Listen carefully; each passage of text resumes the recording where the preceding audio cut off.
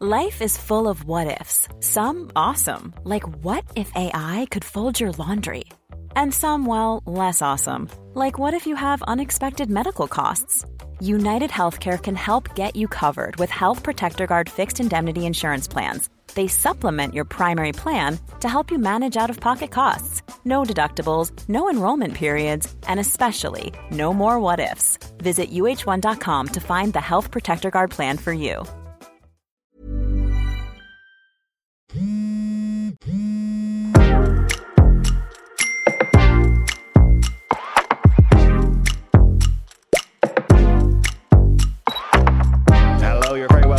To this week's edition of the Group Chat podcast here at Virgin Media News. I am news correspondent Richard Chambers, joined as always by my dear colleagues, news correspondent Zara King. Hello, how are you? Good. And political correspondent Gavin Riley. It's nice that we're dear colleagues. Yeah. Dear colleagues. Nice little elevating affirmation. You. We missed you terribly. I was away for a week and I've come Yes. with renewed gladness in my heart. Absence makes the heart grow slightly I was like, deeper. you know what? I mean, we did obviously do a bonus in between.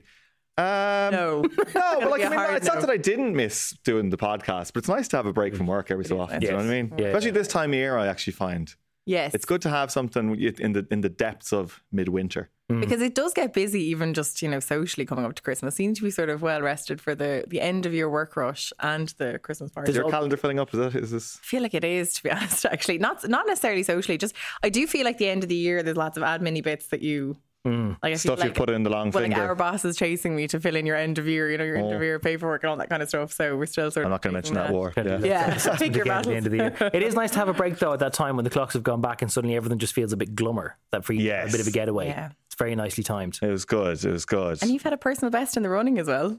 I did the run in the dark last night. Congratulations. So that went well. I was going to take it easy, as you do for a fun You're one. back now because you were saying you were going to physio for a while there. I have physio again tomorrow, so maybe this will be all completely out of date and I'll be benched again. If you're told to take it easy. But yeah, so it was a good time off. So yeah, run in the dark, and I'm doing the Clontarf half marathon then this weekend, which will be fun. Hopefully another, it's the first that I ever have run at that point. I was going to say, have you ever done a half marathon before? No. Okay. So new ground to be struck. And this is exciting as you celebrate your birthday, by the way. Happy birthday. Absolutely. Happy birthday. Bo's also lost the FAI Cup final. I wasn't going to bring it up, actually. You gotta take shade. I literally was like, let's not bring that up with we're not going to say, no, Richard had a nice weekend. Let's not go there. It was your birthday week. We weren't going to do it to you, so I'm sorry. Thanks, Bo's. Always reliable. But Waterford United's been promoted, though, which is obviously very exciting. The Blues are back. So they're back, yeah. So maybe perhaps we'll see a Waterford United Bows game next season. Absolutely. And I will go to that with you. There you go. UCD got relegated, but Man United are the most informed team in the Premier League. So easy come, easy go. I mean, it's the roundabout of sport is what it is. But roundabouts as well in RTE, because now they have the plan. The plan has been unveiled, and they've also been given all the money. Not all the money, but they've been given, but they've basically been indicated. They've been told they're going to get the money, but some of the money is being held back until they do the things that they said they were going to do in order to qualify for the money. Explain the things, Gav. So the things are largely what are included in this new strategic vision for RTE, which was briefed by Kevin Backhurst to RTE staff on Tuesday. Quite unfortunately, managed to make its way into some elements of the media on Monday, which meant that a lot of RTE staff found out about the prospect of significant job cuts in their organisation by getting push alerts from other outlets, not hearing it from their own line management. Which is always a terrible way to handle things. I'm just going to be straight. Every journalist is, of course, going to report something significant when it comes to the strategic future of RTE, but it is crummy that staff would find out in such a way. But nonetheless, that is one of the elements. When you're a journalist yourself, though, it's particularly crummy, I have to say. I think it's a bit... Yeah. You think you have an understanding of it, but you also know that it's just a bit crap. Yeah, it is. But is there any indication where the leak would have emanated from? Is this something that was presented, the plan was presented to government, then it leaked out of government, or was this just because of so many people who had knowledge of this plan as it was being made up and submitted? The plan was submitted to senior ministers in government, so basically the line minister Catherine Martin and by extension then the coalition leaders last Friday, which meant that they and their inner circles and teams of advisors would have been stewing over its contents over the weekend, and it made its way out through political correspondence. I think the first person to do reporting on it was Pat Lee from the Irish Times, so you can imagine that it probably made its way out through the armoury of people, officials and politicians that are around government buildings rather than from RTE directly. And to be fair, RTE, even when they were approached for comment about it on Monday after those initial reports, were understandably very reticent to comment on anything because their view was the staff need to know first. Anyway, as regards the substance of the deal, the plan proposes eliminating or reducing RTE's headcount by way of full-time staff by 20% over the next 5 years. That translates to somewhere between 350 and 400 jobs, which are going to be cut. There's going to be the closure of some services, like 4 of the digital radio stations. The RT 1+1 and 2+1 services are all going to be cut. There's going to be a downsizing of the campus in Montrose, which will result in some areas being moved to Cork, and over time also to Galway and Limerick.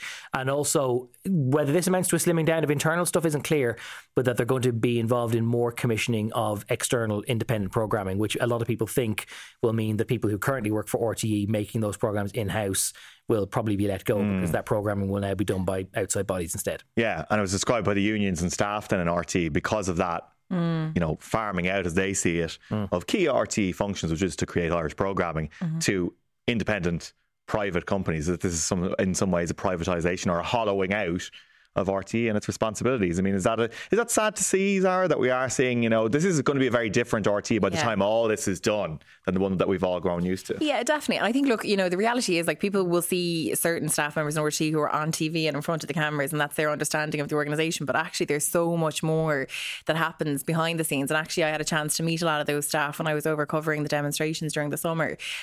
People who work in the background who are crucial and instrumental to, getting the crews dispatched, for example, and the programmes on air and the resources and things. So, yeah, it is a big change. I mean, look, I think the reality is that something had to change. It had to be a watershed moment, what unfolded in RTE. But it is unfortunate to see that at the bottom line here will be staff members who had nothing to do with the misappropriation of spending money or not spending money, that had nothing to do with any of the top end of the scandal, and they're the ones who will find themselves losing their jobs. And that's actually the real problem here. Which is actually just worth reflecting on that note, because a lot of attention has been paid to the fact that there will now be a de facto pay cap for anyone, including contractors like external presenters working in RTE, how none of them will be allowed to earn more than the Director General, which at present is 250 grand a year. And people have singled out, well, that affects a sum total of 3 people. Now, obviously, if you are Joe Duffy or Claire Byrne or Miriam O'Callaghan and you're being asked to take a pay cut the next time there's a contract, it's a bit of a blow for you. But that's 3 people out of like 1,800. And a fifth of those people are going to lose their jobs outright. In the grand scheme of things, like, I wouldn't want to be taking a pay cut from 300,000 down to 250, but it's a good problem to have. But that is a very small saving that will be made from 3 people's salaries. Whereas by comparison, there's going to be a fifth of people who are losing their jobs entirely. And not all of them will be able to find their feet in the independent sector making the same programming on an external basis. A lot of those people will probably have to change careers. So in terms of the 400 people who are going to be leaving the company over between now and 2028, a lot of those people are going to be people who are just going to retire and their jobs aren't going to be replaced. There will be a voluntary scheme. Of course, Kevin Backhurst last month said that RT couldn't afford such a scheme even if it wanted to have one, but he says what's changed on that front? Basically, he said that the money for this, the immediate scheme, voluntary redundancy scheme, which will basically come into effect next year, is going to come from the sale of Montrose land, which has already taken place. So from the pre-sale Montrose land, there's basically a bit of cash reserve from that, which they're putting aside to that. That's where they're channeling that to fund that. As well as that, couldn't they have afforded it before now then, if they just chosen to tap into that money? I don't know. Well, you have to go through the books, I suppose. Yeah. But anyway, another thing as well is that the people that are going to be looking or offering these voluntary redundancies for, the main area they're going to be targeting is people who are earning over €100,000. So that is something which is worth bearing in mind as well, is that I think that they are aware of the potential backlash, as you say, Zara, to people who are the lower earning people, the more regular workers in RTE, effectively bearing the brunt. So they're trying to make sure that in terms of how this is all presented, where some of the sort of the bigger issues are, that they are looking at sort of the more higher earners. There are a lot of people in RT who do earn over €100,000 per annum, whether that be presenters, correspondents or managers, and they're the people we're going to be looking at. About 110 of them, I think, or 120. Do you remember the PAC was given a list, anonymised list of the top 100 earners, and I think the 100th highest earner was on about 110,000. So you can probably surmise that there's maybe about 120 or 30 people who are on 6-figure salaries. So you can target them, but a lot of them are also... But if you're looking for 400 people, then it still means that like roughly 300 people just under that are going to be, in that situation. Look, it's a very difficult situation for the staff in RTE. But Richard, when we talk about things like, particularly say, reinvestment in like Cork and, regional offices, that's not a bad thing. That's no bad thing.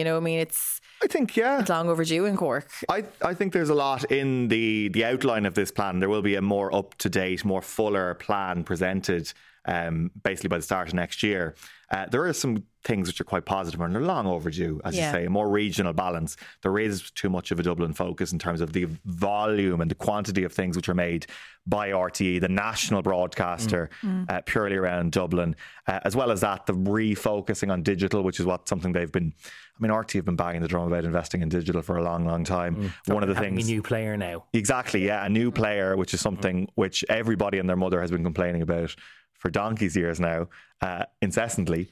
Now, I would say to their credit, though, the website is very good. I think the news website is very good to its credit, and I think their news app is very good, actually. There's a new news app. Yeah, I think to their credit, those things are very good. So, and I think this is part of the overall plan, and it is, because this is the thing, you aren't just trying to sell this plan to the staff and not just trying to sell it to the government, you're also trying to sell it to the public. So what's in it for the public? Because you need the public to start paying their TV licenses again. So whatever is in this plan. How do you get people to do that, though? This is what you have to do. You have to make sure that they feel that they're getting value for money, that there's not too much fat on the bone here for RT, that it's not this largesse and excess that people have seen in Dáil committees over the last number of months and that summer of drama, that they want to see value for money. They want to see a better digital product. The front face of RT needs to be a lot more accessible and a lot more value for money than it has been. And I think digital is probably where people are going to interact with RT a lot more than even just having the TV or the radio on in the background. Something of a double-edged sword, though, isn't it? Because if you have to start cutting back on services of people that feel like they're getting value for money, those who were already paying, the very slim majority who are still paying the €160 every time it falls due, they're now going to feel like they're getting less value for the money each time, because they were previously paying for, the 4 national radio stations and the 6 digital ones and the plus ones and the RT News channel and all these other ancillary services that they now might not be getting. And there's also separately, when you talk about the outsourcing of some functions or having them made by the independent sector, like news and current affairs is so core to RT stuff that it can't be done there. But other things like Fair City, like would Fair City now have to be made by an independent company and basically bought in by RTE? Or even sports things, like we look at the deluxe, totally appropriate, like high-end production values that go into doing an All-Ireland final for hurling or football, and all the extra cameras that you've got on Jones's Road to get all the colour and the ones that are there to get them off the buses, like the real deluxe stuff that, we, hand on heart, would not be able to replicate because we just don't have the means to do that. If you outsource all of that to a private company, that you're not going to get it done to the same quality, because no independent producer has the means or resources to do it in the same way as RTE does. So the viewer loses out because the product that you get just isn't as well put together. Well, the point on that is, I think Backhurst yesterday, we were chatting to Kevin Backhurst in the 5:30.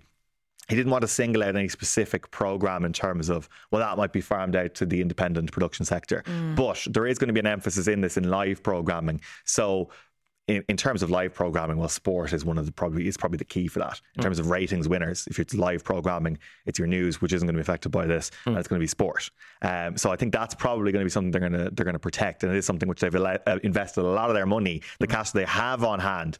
Sporting rights has been a big thing that they've opened the wallet for before. So I'd say that's probably something that they want to protect. But everything else, there was no refusal to sort of dampen down any speculation that the likes of a Fair City or the likes of even any sort of entertainment programs or any other programming might be amongst the things which are looked at in the future. So, these are huge changes. Do you think that it will be enough, Sarah, based on what you've heard so far, for the public to get back on board? I know that's an interesting question. I just think this question around the licence fee is so interesting, isn't it? Because, I've interviewed so many people on the streets about this in the last couple of months, and they'll say to you, look, it was one less thing to pay for. It's just, people are really honest about that. You know what I mean? They kind of feel like they're justified and they're not paying for it at the moment. And I just don't know, how do you circle that back? How do you get back to a place where people, how many, do you run loads of ads on TV, people knocking on your front door, the TV licence inspector? Do you try and, frighten people into paying it again? I don't know what's the motive here? I don't know how you get it back around again. I don't think that, while I have to say my heart does go out, I have to say to anyone who's going to find themselves losing their jobs and all of this, because like I say, I really do worry that it will be people who've worked incredibly hard, who are not necessarily the big stars of RT, that have been the backbone of the organisation, that will end up, losing their jobs. Well, my heart goes out to the individuals. I do actually feel quite hopeful about the changes, and I'm hopeful that it will be a more resilient and a more sustainable state broadcaster. So look, there's definitely hope in it. What was the mood, did you think, Richard, of Kevin Backhurst and all this? What was his sense of it? Did he feel positive about these changes that were going to be implemented, or? Yeah, hard to read. Standard brave face, well able. He's been doing the rounds as he has done for any sort of milestone along his path of since he's come in as Director General. He's done basically run the gamut of all media interviews available, and he doesn't seem to be, he doesn't seem to be shrinking in the light of any of the questions that have been arisen so far on it.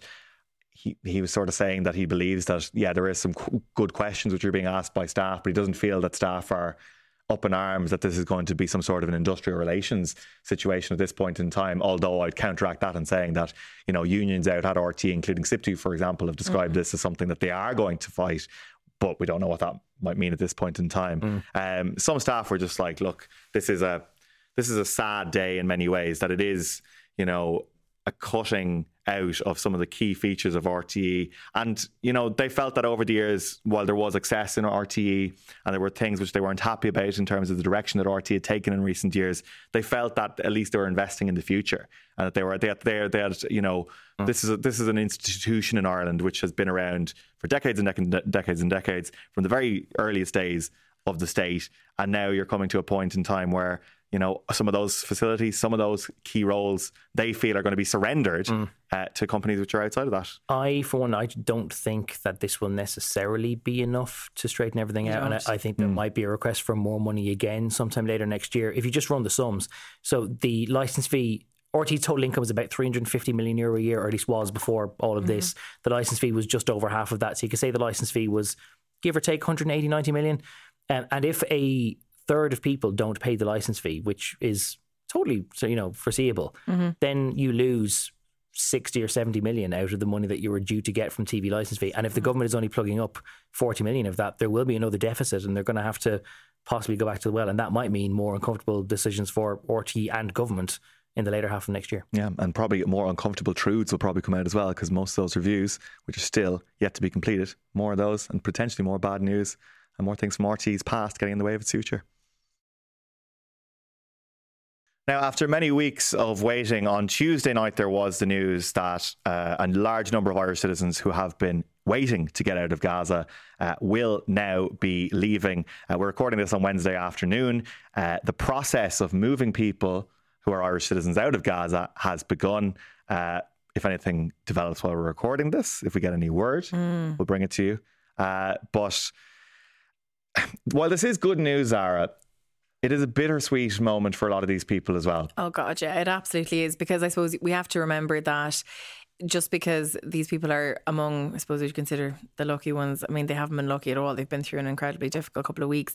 They are now saying goodbye to people who they love, who are not on any list, who are not dual citizens of any other country, who have no chance of leaving, no chance of getting out. And that is hard. They don't know if they say goodbye to these loved ones, will they ever see them again? So it's a real, it's bittersweet in the most severe way, because the relief of being able to flee the war zone, or, get out of that danger zone, but knowing that you may not see those loved ones again. I know of an example of one lady who is on the list to get out today, but, had hoped to help get somebody else's children out, but the children aren't on the list, and she has her own children, and so she has to go and not aid those kids to get out. Hopefully they will get out in the coming days, but even that alone, having to make that decision to sort of say, I've got to go, it's really, really difficult. Without personalising it too much, like, Richard, you have an ongoing contact with Ibrahim Halaga and his family over the last sort of month or so. Like, it must be very raw for them, that kind of sense of this being a double-edged, bittersweet moment, that they're able to end this for themselves, but they know there's plenty of others for whom this is going on. Yeah, completely. And so Ibrahim basically found out last night that his name was going to be on the list. He confirmed that to us in Virgin Media News. We're the first people outside the family who he told, and it was basically, he's had many sleepless nights since he's been in Gaza with his family, with his 3 young kids, his wife Hamida, who we've heard from, and they've documented their experience in Gaza since the war began. But this is the first sleepless night where there was potentially a positive outcome, because this is what they'd been looking for, was to get out. But if you think about everything that they've already gone through from the start of this, like when they came to Gaza on an extended holiday to see their family, they had an apartment in Gaza City, which Ibrahim had invested effectively his life savings in. They were very proud about all the work they'd done to redo that apartment, which had been badly damaged in the last round of violence before all of this. That's now been destroyed in Israeli airstrikes. All 3 of those children have suffered the impacts of starvation, drinking unclean water. They have woken up in the middle of the night screaming at the sound of airstrikes. They have heard the incessant buzzing of Israeli drones over the family farmhouse non-stop over the last number of weeks. As well as that, they have also lost literally dozens of members of their extended family.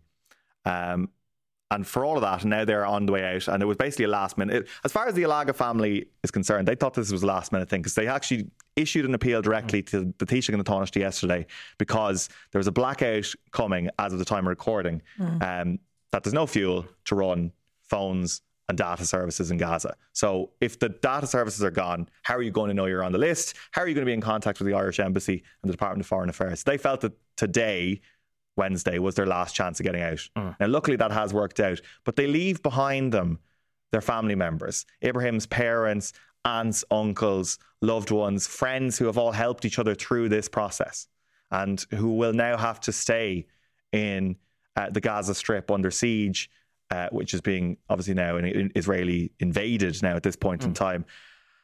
And just starvation. There's no fuel. So again, as of today, it was initially reported at the start of the day that fuel was getting through the Rafah crossing. So the Rafah crossing today, with all 30 Irish people hopefully going through it, touch wood, plus everybody else who's going through that, there's also fuel going through for the first time. However, what was not initially disclosed is that the fuel is not going to be used to run water services or the hospitals, which you might talk about a little bit later on.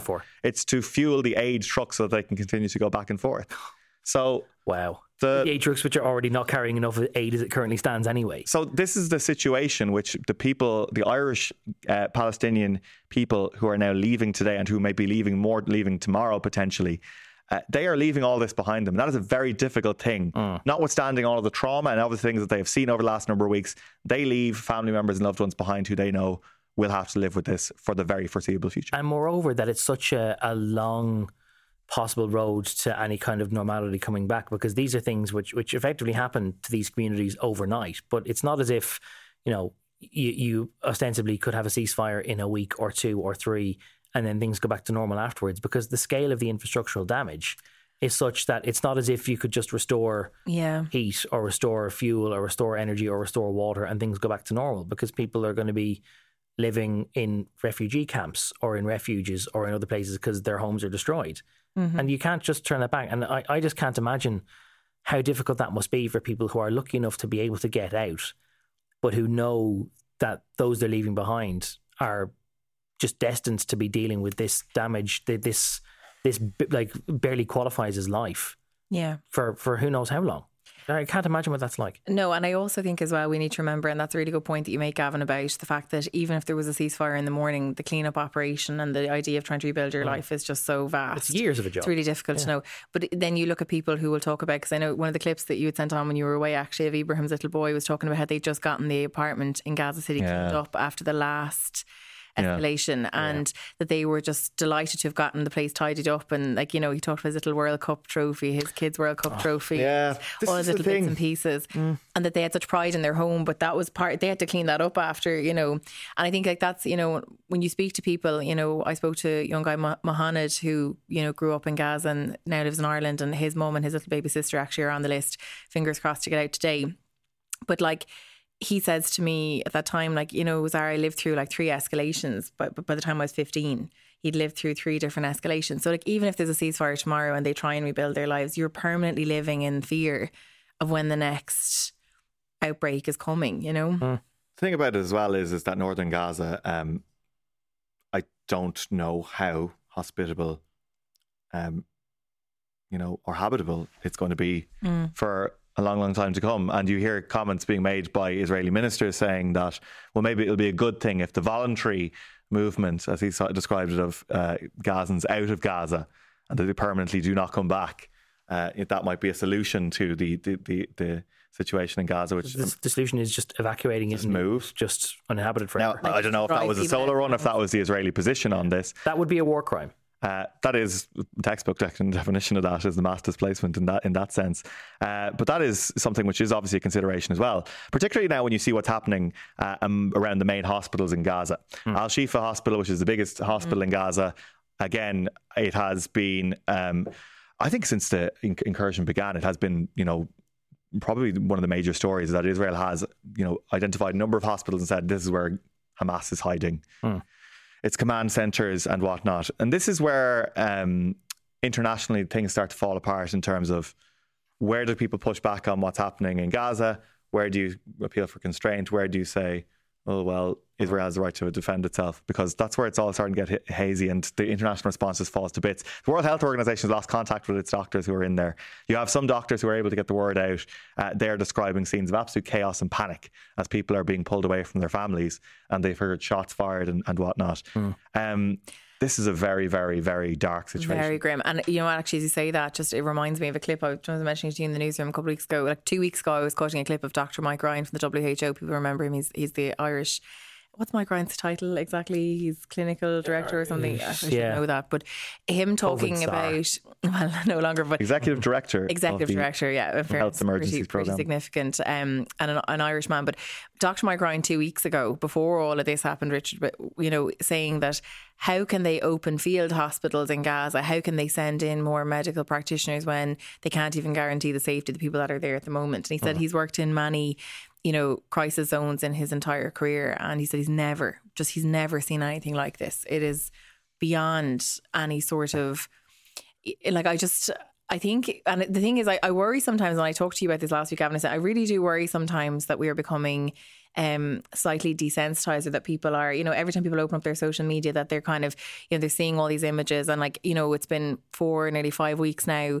Like, I think it's really important for everyone to continue to like remind yourself that this is a lived experience of people. Like, this is not just another day of shocking images, because, you know, and that's human nature. Like, how many times are you going to be exposed to pictures of, you know, buildings collapsed and people being pulled from the rubble before you kind of go, oh, it's just, you know, it's not like every day things are getting worse. Yeah. And I think that's why, I mean, sometimes you can look at it and just to put out like your sort of wonky journalist sort of hat on, you're like, well, why are we looking for, you know, Irish voices in this story? Yeah. But it has been a way that a lot of people have actually connected with the stories, whether it be Thomas Hand speaking about his daughter Emily, who's suspected of have been taken hostage by Hamas, or it is Ibrahim documenting life under siege and bombardment. And it is the little details of like the lived experiences of people who are able to share it in a position where it's very, very difficult. That is, if that's what the anchor is to people, to help them to understand what life for ordinary people is in these situations,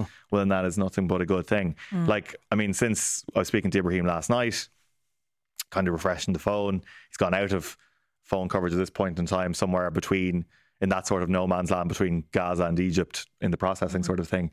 Like, the amount of people who continually messaging saying, looking for updates now. And I think that is a good sign that people are connecting. And it is. Sometimes it can be the micro, the one individual family, or, you know, one person's story, or two people's, or connecting with it because it's Irish, whatever. Maybe that is, if that's what helps people to understand it and get to grips with it, the human cost of all of this, well, then maybe that's, you know, that is an important thing that people are doing. Can I ask you as well, because I know, and maybe you don't want to probably, but I just think, you know, it's interesting. You've been so close to the family and you've been talking to them all the time. Were you worried about them for a while on a personal level? I think yeah, and it is, because there was the point when, just when the invasion began after all of the bombardment, and we remember we were waiting for weeks and weeks and weeks for Israel to go in on the ground attack. And then the phones went off. I was pretty certain, and even from chatting to Ibrahim, he won't mind me saying this, that we were pretty sure that we may never, this was probably the last time we were going to be chatting. Like, you had to do things to sort of, like, he asked me at one point, again, he won't mind me sharing this, he's like, just here's my low coordinates on a map, so that if it's a question of recovery, this is how people can find me. It's like Khan Yunis. That's why it's been such a huge concern over the last number of days when phone coverage has dropped out because of field problems, that you don't know if the phone's ever going to, if you're ever going to get the two takes on WhatsApp again. That has been a huge concern. Like, it has been one of the things which people have done and volunteered to do, and there has been a lot of reporting on it, is this Connecting Gaza thing, where people in Gaza have been connected by this journalist who's based in Egypt. It's worth looking up on Instagram. So that people who can keep connecting with people who are in Gaza by using Israeli eSIMs. So that, because basically that you're hooking yourself up virtually to an Israeli phone network, so that it won't really matter if the phone systems are down so in Gaza. The Palestinian ones run out of fuel, that they can keep the Israeli masts going, and that you'll be able to work off their servers instead of the other ones. Exactly, yeah. And that has been something which has worked particularly for people who are closer to the border wall, effectively. Hasn't worked all the time. Ibrahim, it has not really worked for at all, which is why, again, today was the deadline, really, in terms of getting him out.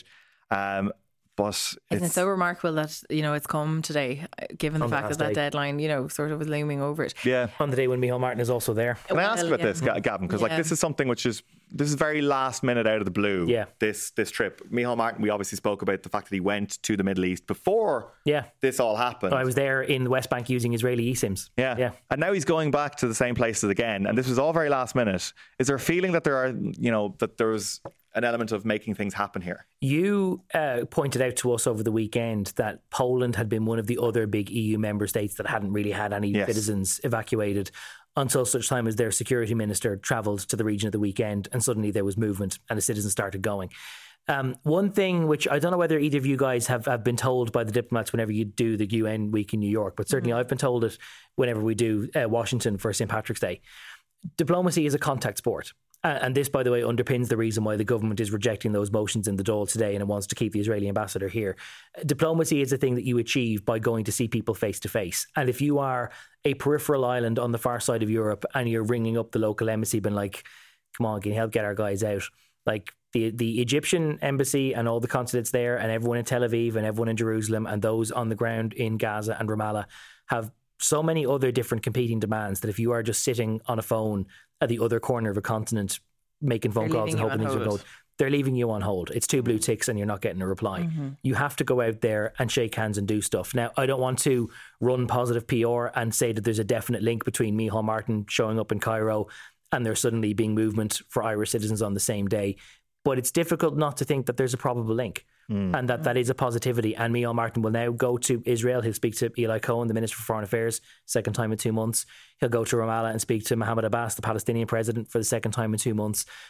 If you want to get things done, by its nature, you have to go out and see people and see the whites of their eyes. That's why embassies exist. It's why the UN exists. Otherwise, you just have video calls. But you go out there and you have people deployed there to go and talk to each other in the flesh. It does kind of go back to that old-fashioned press the flesh, have that conversation thing. And it's probably one of the reasons why Tom Hand ended up coming to Dublin this week as well.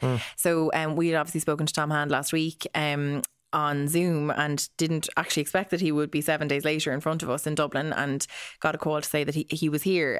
Tom Hand very much feels that, making these journeys, and he's going to the United States later this week, and I think he's going to be coming back from the States to the UK, just having face-to-face conversations, asking people to help, basically, making representations to them. Sitting down with Tom on Monday, do you know what? It's just, so our producer said to me in the newsroom during the week, how was the interview? How was Tom Hand? I said, Tom Hand is actually, my heart, you just couldn't even begin to put yourself into his shoes and what he's going through. I mean, I know, and we've watched the interviews, but actually when you meet him in person, he actually held up his hand. He is shaking constantly. He is constantly shaking. He says he feels that shaking inside and on the outside. He is living in this constant fear and just wants his daughter home, just wants to know that she's safe, wants any sign, any indication that she's all right. And it's remarkable that he has held himself together as long as he has, because the rest, I just don't know. But the idea of travelling, as you say, Richard, and having that face-to-face conversation, he's really hoping that those journeys will have an impact. I mean, he's hoping that Micheál Martin will have an impact this week for Emily's case. Micheál Martin today thanking the Egyptian Foreign Minister for his proactive engagement in terms or in relation to the hopeful release then of Emily Hand. He says that everyone is seized with this, a child captive, kidnapped and held in a war zone. So this is something actually I think that there is actually in terms of broad political support for the efforts that were made here. There was initially a lot of, should we be doing this? Should we be going out there and speaking to the Israelis? Because there are some who would think that if Israel is guilty of such horrible crimes as you might see them to be, that you shouldn't be going out there and having any kind of diplomatic engagement at all. You should be trying to turn them into a pariah state. It's a legitimate view, but the alternative view is if you don't go out there and talk to them face to face, nothing gets done. Yeah. So I think it's very rare that we're in a situation where we're seeing diplomacy happen in real time with potential benefits of it happening like this. I suppose all we can say at this point in time is that we're going to keep our eyes peeled across, all the situations relating to Gaza and Israel over the next number of days. And if there's anything to update people on, we'll bring it to you. Life is full of awesome what-ifs, and some not so much, like unexpected medical costs. That's why United Healthcare provides Health Protector Guard fixed indemnity insurance plans to supplement your primary plan and help manage out-of-pocket costs. Learn more at uh1.com. Hey there, it's Michelle Norris. I'm host of a podcast called Your Mama's Kitchen. When I travel, I'm usually looking for a way to find a taste of home when I'm not at home. And one of the things I love to do when I am at home is entertain. And Airbnb allows me to do that. When I was in California recently, I rented a house that had a great kitchen. And when we were sitting around the table, we were all thinking, we're in someone else's house. Someone could be in all of our homes as well. If you have a home, but you're not always at home, you have an Airbnb. Your home might be worth more than you think. Find out how much at airbnb.com/host.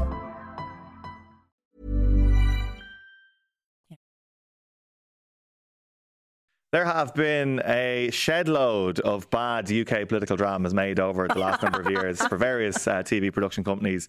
I didn't see a twist in any of those bad productions. That's so good. As unpredictable and as weird as David Cameron emerging from I think it was a Land Rover or a Range Rover, and walking up Downing Street towards number 10.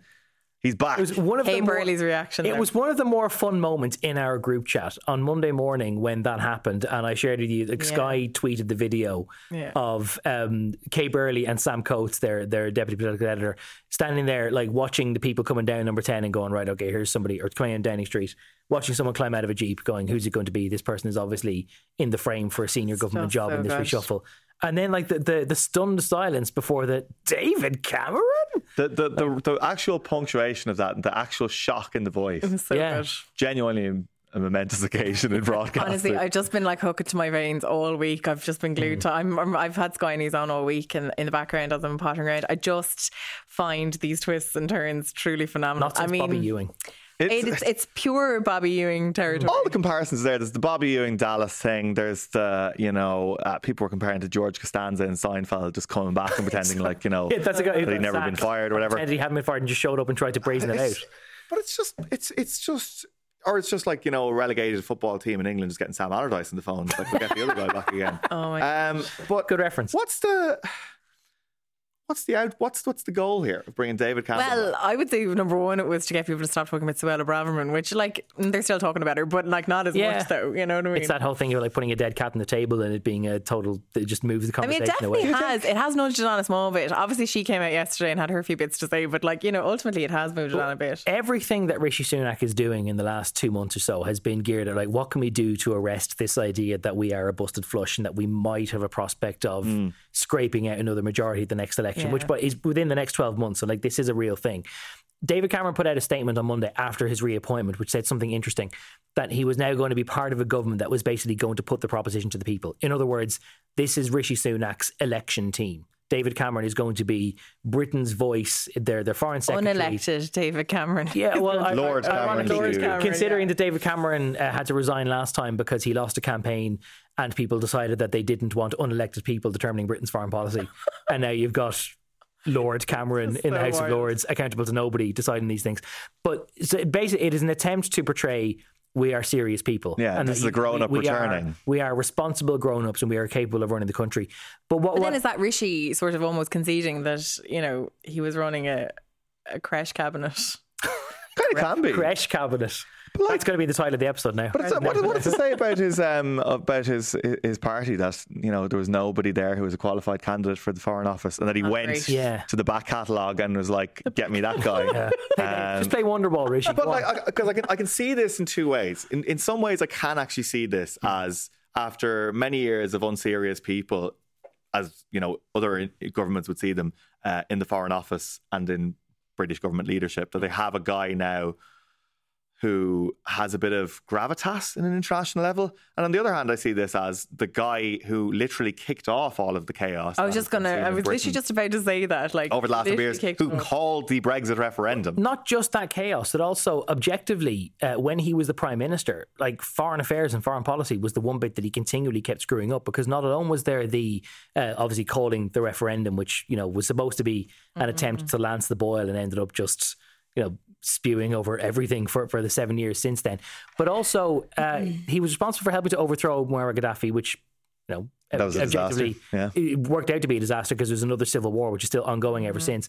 He also tried to, I think, became the first prime minister in like nearly 100 years to lose a vote in the Commons about foreign policy because do you remember there was the use of chemical weapons in Syria by the Assad regime backed by Russia, and he wanted to intervene militarily to say like, no, this is a line we can't allow to cross, and he couldn't convince his own parliament full of his own backbenchers that intervening was a good idea. Now, people would say, yeah, well, maybe it shouldn't be your place to get involved. But Britain's failure to get involved is arguably what has emboldened Vladimir Putin to do everything he's done ever since. But so that's on David Cameron for doing that. Yeah, there's a couple of things there. All right, fairness, a few bits there. But Richard, do you think, as you mentioned there, do you think that there's an element of like subtly reminding people of better times pre-Brexit, and that David Cameron is a sort of a hark back to maybe a more stable time in Britain when Britain wasn't, a sort of. He was very popular. He was very popular. He won some big elections as well. He was a young, vibrant, young girl. But for so many people, he's going to be the guy who brought in Brexit and then, as Danny Dyer said, stuck his trotters up in Nice and then was involved in lobbying scandals since leaving the office. Oh yeah, of course. Very disappointed. If you're going to channel Danny Dyer, you're not going to do the accent. No, I can't do it. Can't do it. Also, folks, do Google Piggate. Just to go back to it in case anybody forgets it. Yeah. One thing actually, on a serious note, David Cameron's position previously on Gaza is actually something which would probably see him to the left and more Gaza sympathetic than even the Labour Party in Britain are at the moment, in which he's described Gaza as an open air prison and basically said there's no way that you're ever going to solve this if you continue to treat people, i.e. people in Gaza, as if they are prisoners in an open air thing and cut off from vital services. That's something to watch out for because he is also considered a friend of Israel. There is one masterstroke actually in the whole situation, in all of this whole charade that was played out writ large on Sky News, is that there was actually a bit of a masterstroke pulled by Rishi Sunak here, in that he booted Suella Braverman when Nigel Farage you went there, had flown off to the jungle for I'm a Celebrity, because that man was on the warpath and marching and getting support amongst the Tories. And now that he's going to be eating kangaroo testicles and other words, the drop in my voice there will tell you that I had other words in mind. He was thinking about whether this is post-watershed, and it is. Yes, he's going to be eating kangaroo testicles, there's no doubt about it. Is Suella going to be on I'm a Celebrity, do you reckon? God, imagine if she was a drop parachuted in. Imagine. Literally parachuted in the Australian jungle. But like genuinely, you've hit on something, because it is actually, if you're ever going to do something that's going to upset the right of the Conservatives, like getting rid of the Home Secretary who wanted to deport every asylum seeker to Rwanda and leave them there and never have them settling in Britain at all. Like, the time to do it is when the critic in chief is going to be busy gobbling on nether region in the nether regions of the planet. David Cameron. Out of town. For his part, David Cameron has said he has one job now, which is, I suppose, is the least the commitment he can say. You're a new manager. I have one job. You had one job, David Cameron. So 7 years after leaving Downing Street, he's back in the saddle. We await with bated breath to see how he gets on. And if you'd like to watch Nigel Farage eating various unmentionables from unmentionables, you can watch I'm a Celebrity, which starts this Sunday on Virgin Media 1. Quick march of technology has been halted in the north of England, guys. Do you want to know why? I welcome this. Booths, which is not to be confused with Boots, the chemist. Oh, so it's not the chemist? No, it's maybe we got this wrong in the group chat. Away, I'm confused. We're all out. Go ahead. So Booths, which is a small chain that sells groceries in the north of England since 1847, has announced this week. Where are they from? Cornwalls? My hoarse voice has led me to a strange accent place. They've announced this week that it would be getting rid of the self-checkouts in all but 2 of its 28 stores. So the chain is bucking a trend that has remade retail shopping around the world over the last 20 years. It says that having its employees interact with customers is going to provide a better experience. I love this. That's a great move. There will no longer be an unexpected item in that bagging area, and I am here for it. I hate self-checkout. I always go to the till. What's your problem with it? There's always an unexpected item in the bagging area. I think too much goes wrong. Too much goes wrong. There's too many problems. You're standing there, you're waiting for somebody to come over and swipe the thing and press the button.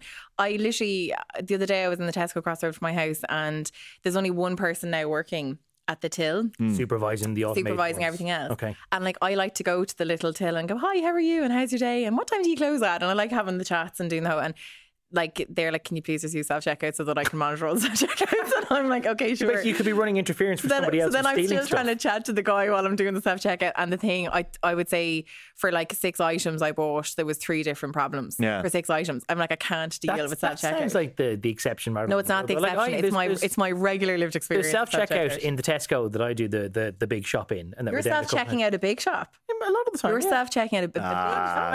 And the unexpected the amount of time you spend looking around for someone to come and help you. Unexpected item, it's just not as much of a thing. You would self-check out a big shop. I wouldn't. I would barely self-check out 6 items. Never mind a big shop. I'd have lost my senses. No way. Yeah, no, I would. was no. 2 cartons of milk in. I would. No. Actually, I was recently, when I was away, I was in one of the airports I was in, had one of those Amazon self-shop things. Yeah. Oh, right, they're quite soulless. Where you just walk Scan through. your way in. Yeah, and I went in because I actually didn't realize it was one of those you don't have to like go up to a till or anything. You just walk out with it. You just carry out whatever you want to buy, and it'll get debited from your Amazon. So you swipe yourself in, it knows how you're going to pay, and then you just take the stuff and leave. Yes, but how does it know what you took? Because it's basically all just scanned, isn't it? When you're walking out with it. Okay. But anyway, this is my point of it. This is that when I was leaving, having not bought anything, some poor woman got mangled by the sliding doors, which shut so quickly on her, and she was trying to get in. So yeah. So you can't leave these things, these things to automation. Some sort of RoboCop that wanted to pull down the shutters. So I think it's because I was walking out and she was walking in through the inways. It must have just confused the system and just went bah, bah, bah, and just shut over. Made that sound. The technical nearly ate her, like. Yeah, but like I mean, these. I just think like there's a place for the self checkout thing because it can speed things through, but it shouldn't be the default setting. Though it doesn't speed. I'm convinced it is much quicker to go to the human being. Every time. Well, not if it's you and you're making conversation and you're asking about what's going on in the world. No, when I make conversation as they're like doing the process, like. But I just think that I'm delighted to hear this. And I would like to see more of this. Is what I'm saying. I've been long campaigning for the return of somebody on the forecourts and petrol stations, and I was just saying to you earlier that actually, I know I love that. What a lad to hold the pump. Yeah. Would you have to do that old like 90 thing where you'd have like 20 quid and you'd hand it out the window lovely. And someone. Although I did go to a petrol station recently that did have that, and it was totally unexpected. And then I thought he was trying to rob me. Do people have the cash anymore? Like, would they bring you out a contactless terminal, or what did they do? No. So this guy, I got out. I was at this is a long story, and basically to summarise it very quickly. We don't have time for long stories. Sorry, no. Okay. Anyway, I pulled into the petrol station. Was about to get out to put diesel in. A man came to the window, obviously to like fill my tank. I thought he was going to rob me. So then I was like, no, thank you. And then when I went inside to the till, they were like, oh yeah, no, like John fills the tanks all the time. And I was like, God, I've been crying out for Johns in my life to fill tanks. And you just got him laid off because he's not doing enough work. I didn't. I left him do it in the end. But yeah. Anyway. Maybe more adventures from Zara King and John on the Garage Forecourts in future episodes of the group chat. But that's all the time we have for this one. Sarah, Gavin, thank you very much indeed. Thank you very much. We'll be back soon. Thanks so much, everybody, for listening. Bye.